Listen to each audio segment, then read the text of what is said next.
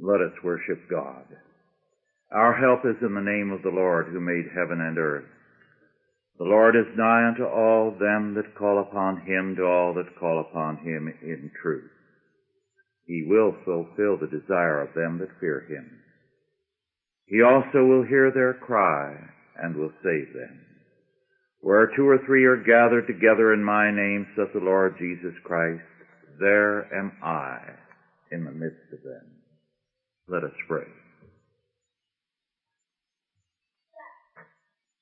O Lord our God, we come into thy presence, mindful of all thy past and present mercies. We come unto thee mindful of the greatness of our need, to pray for our loved ones, to pray for thy kingdom, to pray for our country that it may be cleansed and made a new people. To pray, O Lord, for thy triumph in the midst of the nation. Thou art our hope. Therefore we turn to thee, our Father, that by thy grace we may again be a people of freedom and grace, of righteousness and of truth. Bless us to this purpose in Christ's name. Amen. Our scripture is Leviticus 16, verses 11 through 28. Our subject is Vicarious Atonement. And Aaron shall bring the bullock of the sin offering, which is for himself, and shall make an atonement for himself and for his house, and shall kill the bullock of the sin offering, which is for himself. And he shall take a censer full of burning coals of fire from off the altar before the Lord, and his hands full of sweet incense beaten small, and bring it within the veil. And he shall put the incense upon the fire before the Lord, that the cloud of the incense may cover the mercy seat that is upon the testimony, that he die not. And he shall take of the blood of the bullock, and sprinkle it with his finger upon the mercy seat eastward, and before the mercy seat shall he sprinkle of the blood with his finger 7 times. Then shall he kill the goat of the sin offering that is for the people, and bring his blood within the veil, and do with that blood as he did with the blood of the bullock, and sprinkle it upon the mercy seat, and also before the mercy seat. And he shall make an atonement for the holy place because of the uncleanness of the children of Israel, and because of their transgressions and all their sins. And so shall he do for the tabernacle of the congregation that remaineth among them in the midst of their uncleanness.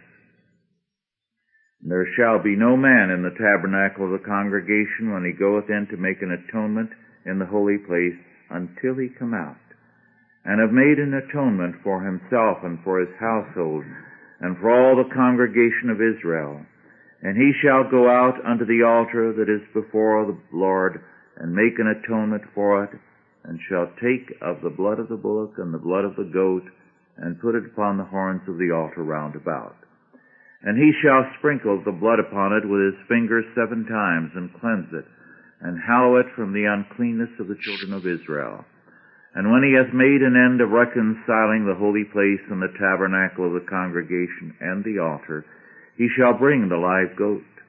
And Aaron shall lay both his hands upon the head of the live goat, and confess over him all the iniquities of the children of Israel, and all their transgressions and all their sins, putting them upon the head of the goat, and shall send him away by the hand of a fit man into the wilderness. And the goat shall bear upon him all their iniquities unto a land not inhabited, and he shall let the goat go in the wilderness. And Aaron shall come into the tabernacle of the congregation, and shall put off the linen garments which he put on when he went into the holy place, and shall leave them there. And he shall wash his flesh with water in the holy place, and put on his garments, and come forth, and offer his burnt offering, and the burnt offering of the people, and make an atonement for himself and for the people. And the fat of the sin offering shall he burn upon the altar.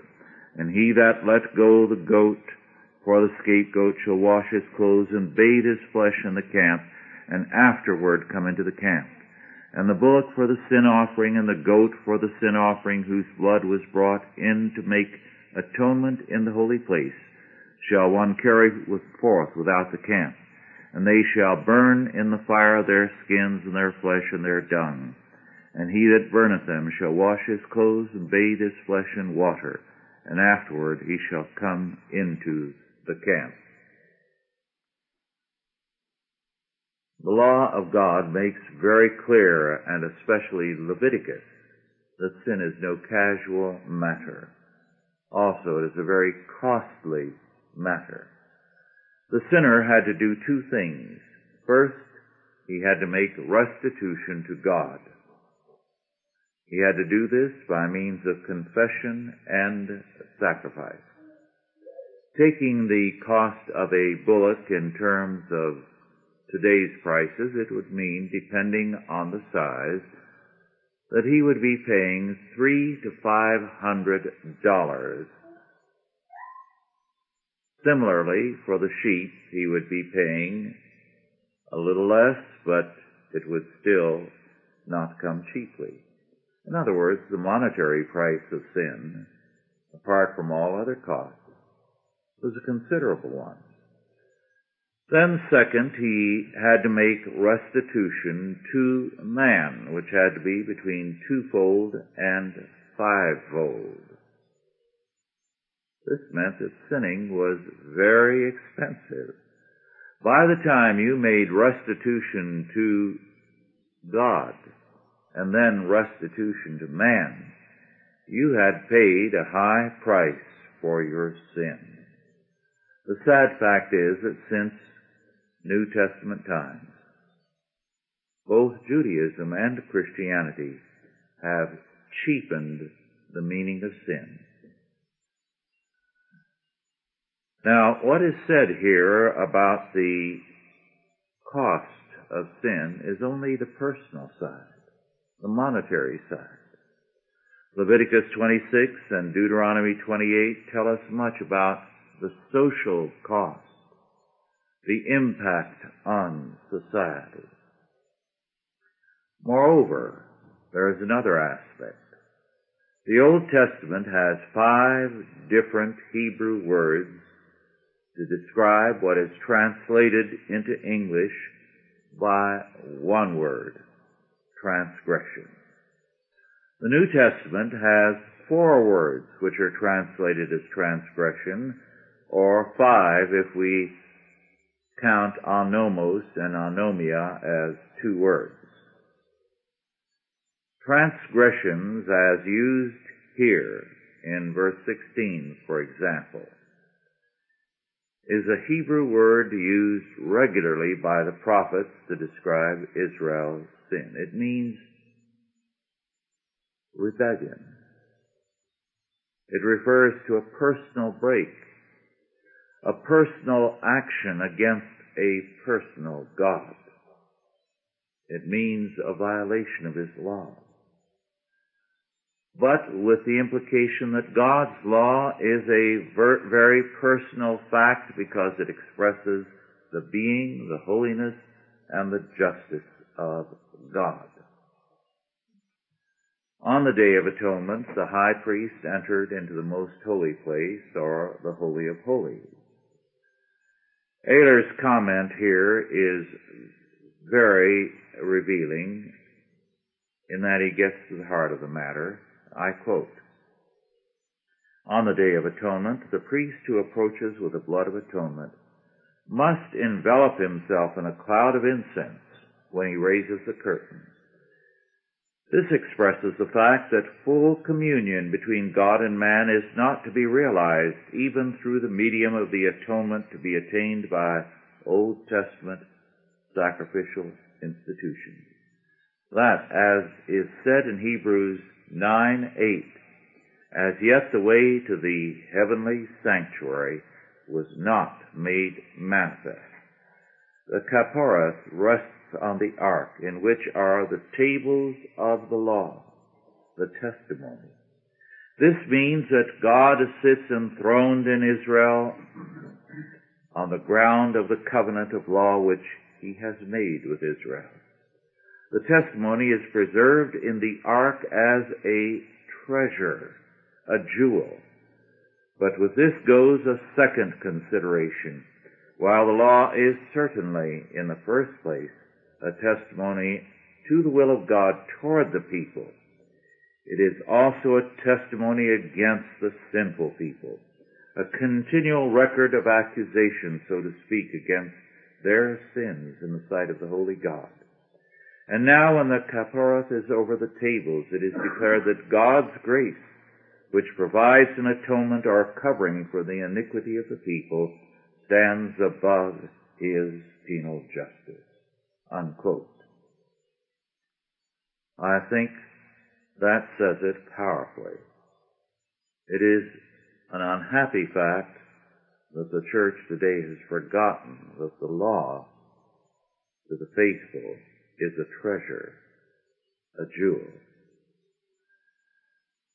Among other things in this passage, Ehler calls attention to the relation first between law and mercy. Law is given as covenant law. It is God's grace to his people. In the law, God gives to covenant man the way of life. God declares a little later on in Leviticus 18:4 and 5, "Ye shall do my judgments and keep mine ordinances to walk therein. I am the Lord. Ye shall therefore keep my statutes and my judgments, which if a man do, he shall live in them. I am the Lord." Again, in Deuteronomy 4:1, God says concerning his laws, "Do them that ye may live." So the law is not given as a burden, but it is a burden to all rebels against God. The law is given as a blessing. Then, second, the law is a treasure, as we have noted, to God's covenant people. Hence, the law is in God's most holy place, in the ark. The cover of the law is atonement, expiation. So the law is given as an act of grace, and mercy continues to flow to the people of the covenant. To be brought into grace and salvation is to be made a part of the realm of mercy. The law people thus live under grace, under mercy. Then third, the law is judgment against those who despise it. For to despise the law is also to despise God's mercy. The mercy seat is on the ark of the covenant. Its treasure is the law. And it is the great and supreme judge of all creation who gives mercy, not an anti-judge who is hostile to the law. Then fourth, all the iniquities of the covenant people on the Day of Atonement are confessed by the high priest on the head of the goat to be sent away, the scapegoat. The word iniquities in the Hebrew means crookedness, willful departures from the law of God, evasiveness, trying to get around something. The ordinary sacrifices did not include presumptuous, high-handed sins. But the Day of Atonement purged away all sin. Atonement affects our total lives. It is our entrance into the kingdom. There is a remarkable aspect of the ritual, one which in varying degrees is common to most sacrifices. But here, the very altar and the Holy of Holies is covered by sprinkling it with blood 7 times. The altar must be covered by atonement. The altar of burnt offering is unsinned, as it were. The atonement is the beginning of the reconstitution of all things, visible and invisible, physical and spiritual.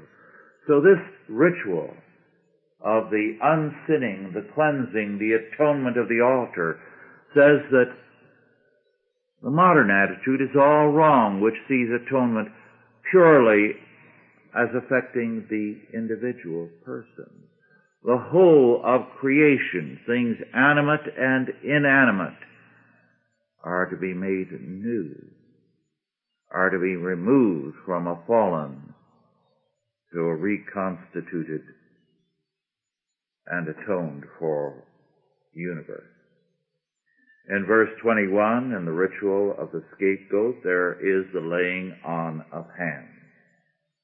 Now this implies here an identification in judgment. The death of the sacrificial animal is accepted as one's own deserved death penalty. It is also the transfer of sin and guilt. At other times, the laying on of hands can mean the transfer of power, of station, and of office. Two parties are involved, those transferring and those receiving, so that the recipient is not a mere double of the one who makes an offering. It is a second person. What we have here is vicarious atonement. Now, few subjects are more offensive to modern man than vicarious atonement. Modern man likes to see himself in God-like isolation, as owing nothing to anyone else and having the freedom to live unto himself. But the vicarious concept has a large place in the kingdom of God on earth, in fact, in all of life. Involuntarily or voluntarily, we continually suffer for others and others for us. We bear the consequences of other people's sins, of other people's hurts, of other people's sicknesses. We suffer with them. Moreover, we may be against every president that we've been old enough since we've been old enough to vote. But we bear the sins of those men. We suffer because of their mistakes. We are suffering for the sins of presidents committed before we were born, or when we were minors.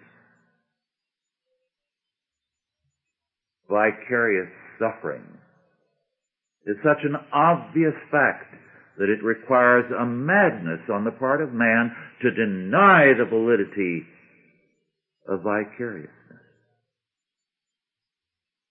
It's a constant factor of life. So much of our grief, so much of our suffering is vicarious. So to deny, as is regularly done by those hostile to Scripture, the fact of vicariousness is insane. We may hate the economic belief. We may hate the economic practices of this century, but we bear the burden of those sins all the same. Vicarious suffering is a commonplace, everyday fact. No one can escape it. But the uniqueness of our faith is that it tells us there is something no one else can give. Vicarious atonement. Vicarious atonement. And the consequence of atonement is freedom. It is deliverance from sin and guilt. It is being made a new creation. And only then can we forge the future truly. Only with the atonement is Romans 8:28 possible for us. All things work together for good to them that love God, to them who are the called according to his purpose. So that once we are the people of the atonement, all things begin to work together for good for us in Christ. The goal of atonement is that sin be exterminated from the covenant people and from the land. Psalm 103 verse 12 says, as far as the east is from the west, so far hath he removed our transgressions from us. In Micah 7:19 we read, thou wilt cast all their sins into the depth of the sea. The purpose of atonement, and these and many other verses, is the freedom of man and the earth from sin to become God's kingdom, to manifest God's justice, to work for the dominion of righteousness. Vicarious atonement, our vicarious righteousness, our justification, our freedom now to become Christ's righteousness and members of his justice, is to bring about his dominion of justice and truth in all the earth. We cannot escape God's order. It is inherent in all of being. Wherever we turn, we find that God's order is around us. God's order is an inescapable order. To deny or to rebel against that order is to invite judgment and reprobation.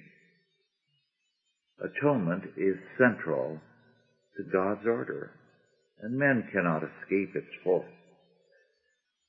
Men may seek atonement on humanistic terms, which means either sadism, laying one's sins on someone else, or masochism, trying to make atonement and assuming everybody's sins yourself.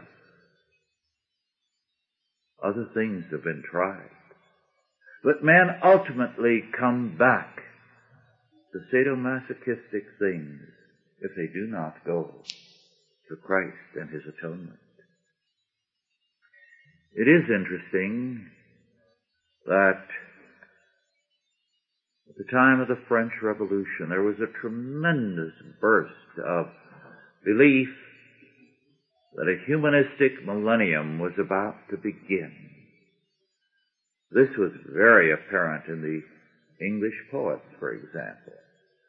William Blake was most vocal in expressing them, not that he was alone in having them. But at first he believed it was to be man's liberation from every restraint. Political restraint, sexual restraint, the restraint of clothes, the restraint of pruning things. Give the world total freedom, and paradise would begin. He took it very literally. He did not even prune the grapevine. Well, many people agreed with him. Wordsworth said, bliss was it in that dawn to be alive. But very quickly, they were disillusioned.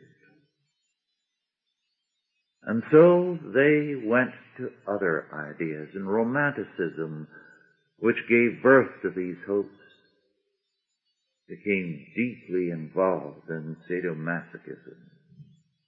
Mario Praz, in his book The Romantic Agony, deals with its increasing absorption with the perverse because of this. With regard to William Blake, one scholar, M.F. Schulz, has said, and I quote, for Blake, the point to keep in mind is that self-annihilation represents an alternative to the hated doctrine of atonement. In demanding of every individual the exercise of selfless love, the principle of self-annihilation brings the sacred hierarchy of the Christian mystery within the grasp of every person.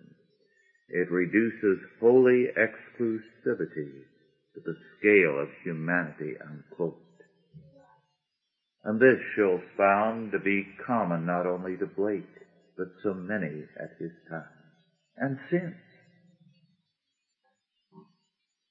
As the alternative to what is described by Schulz as the hated doctrine of the atonement. Every individual,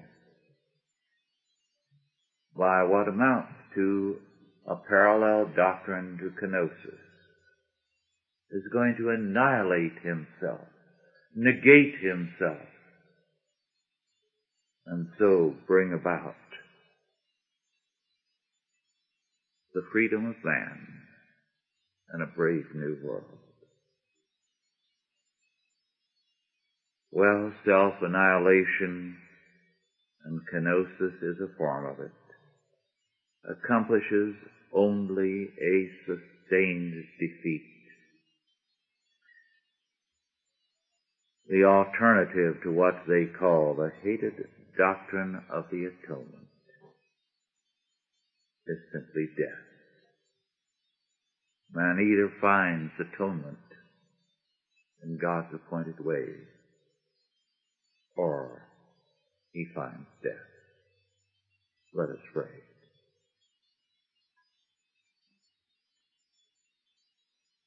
O Lord, thy word is truth. And as men today deny thy word, and deny the atonement of Jesus Christ, it is self-annihilation that they affirm and seek. And the whole world is today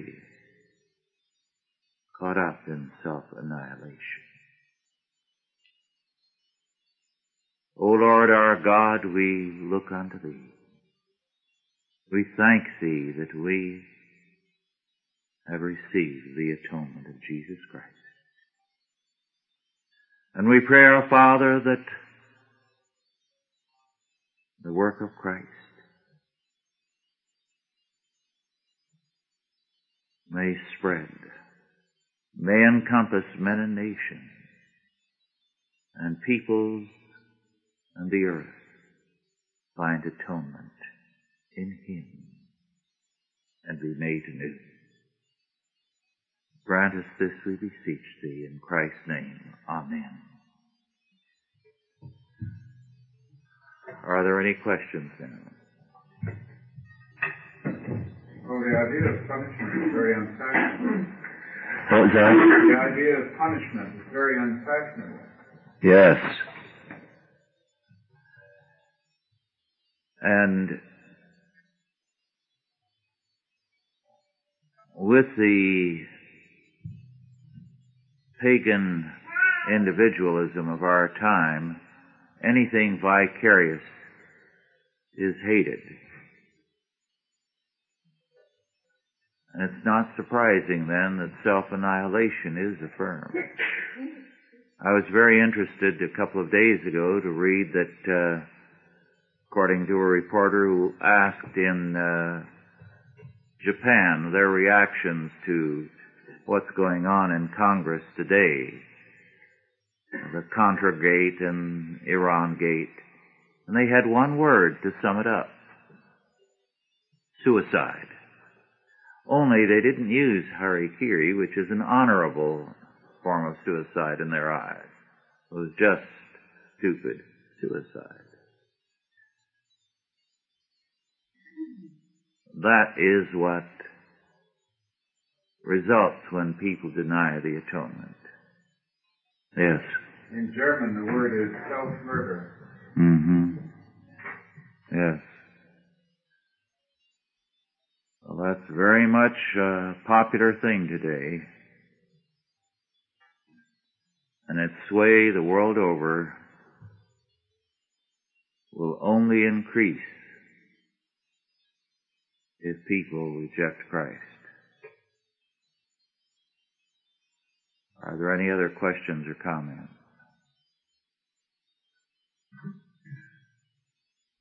Yes. Well, we also succeed vicariously. We also progress vicariously. Yes. On other people's innovations and contributions. Yes. It works both ways. Very good point. Very good point. But the word is like a red flag to a great many people. The hostility to it is intense. That is very true. And of course that's true of Christ's atonement. It has both a release and a positive aspect. Any other comments or questions? Well, if not, let us conclude with prayer.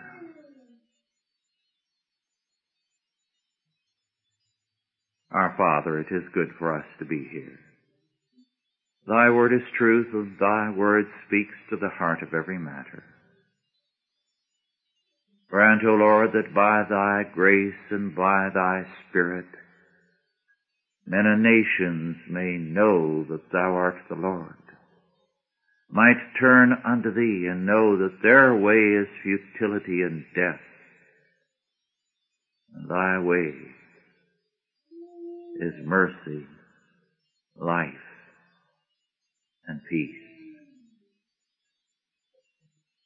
Make us ever zealous in thy service. And now go in peace. God the Father, God the Son, and God the Holy Ghost bless you and keep you, guide and protect you, this day and always. Amen.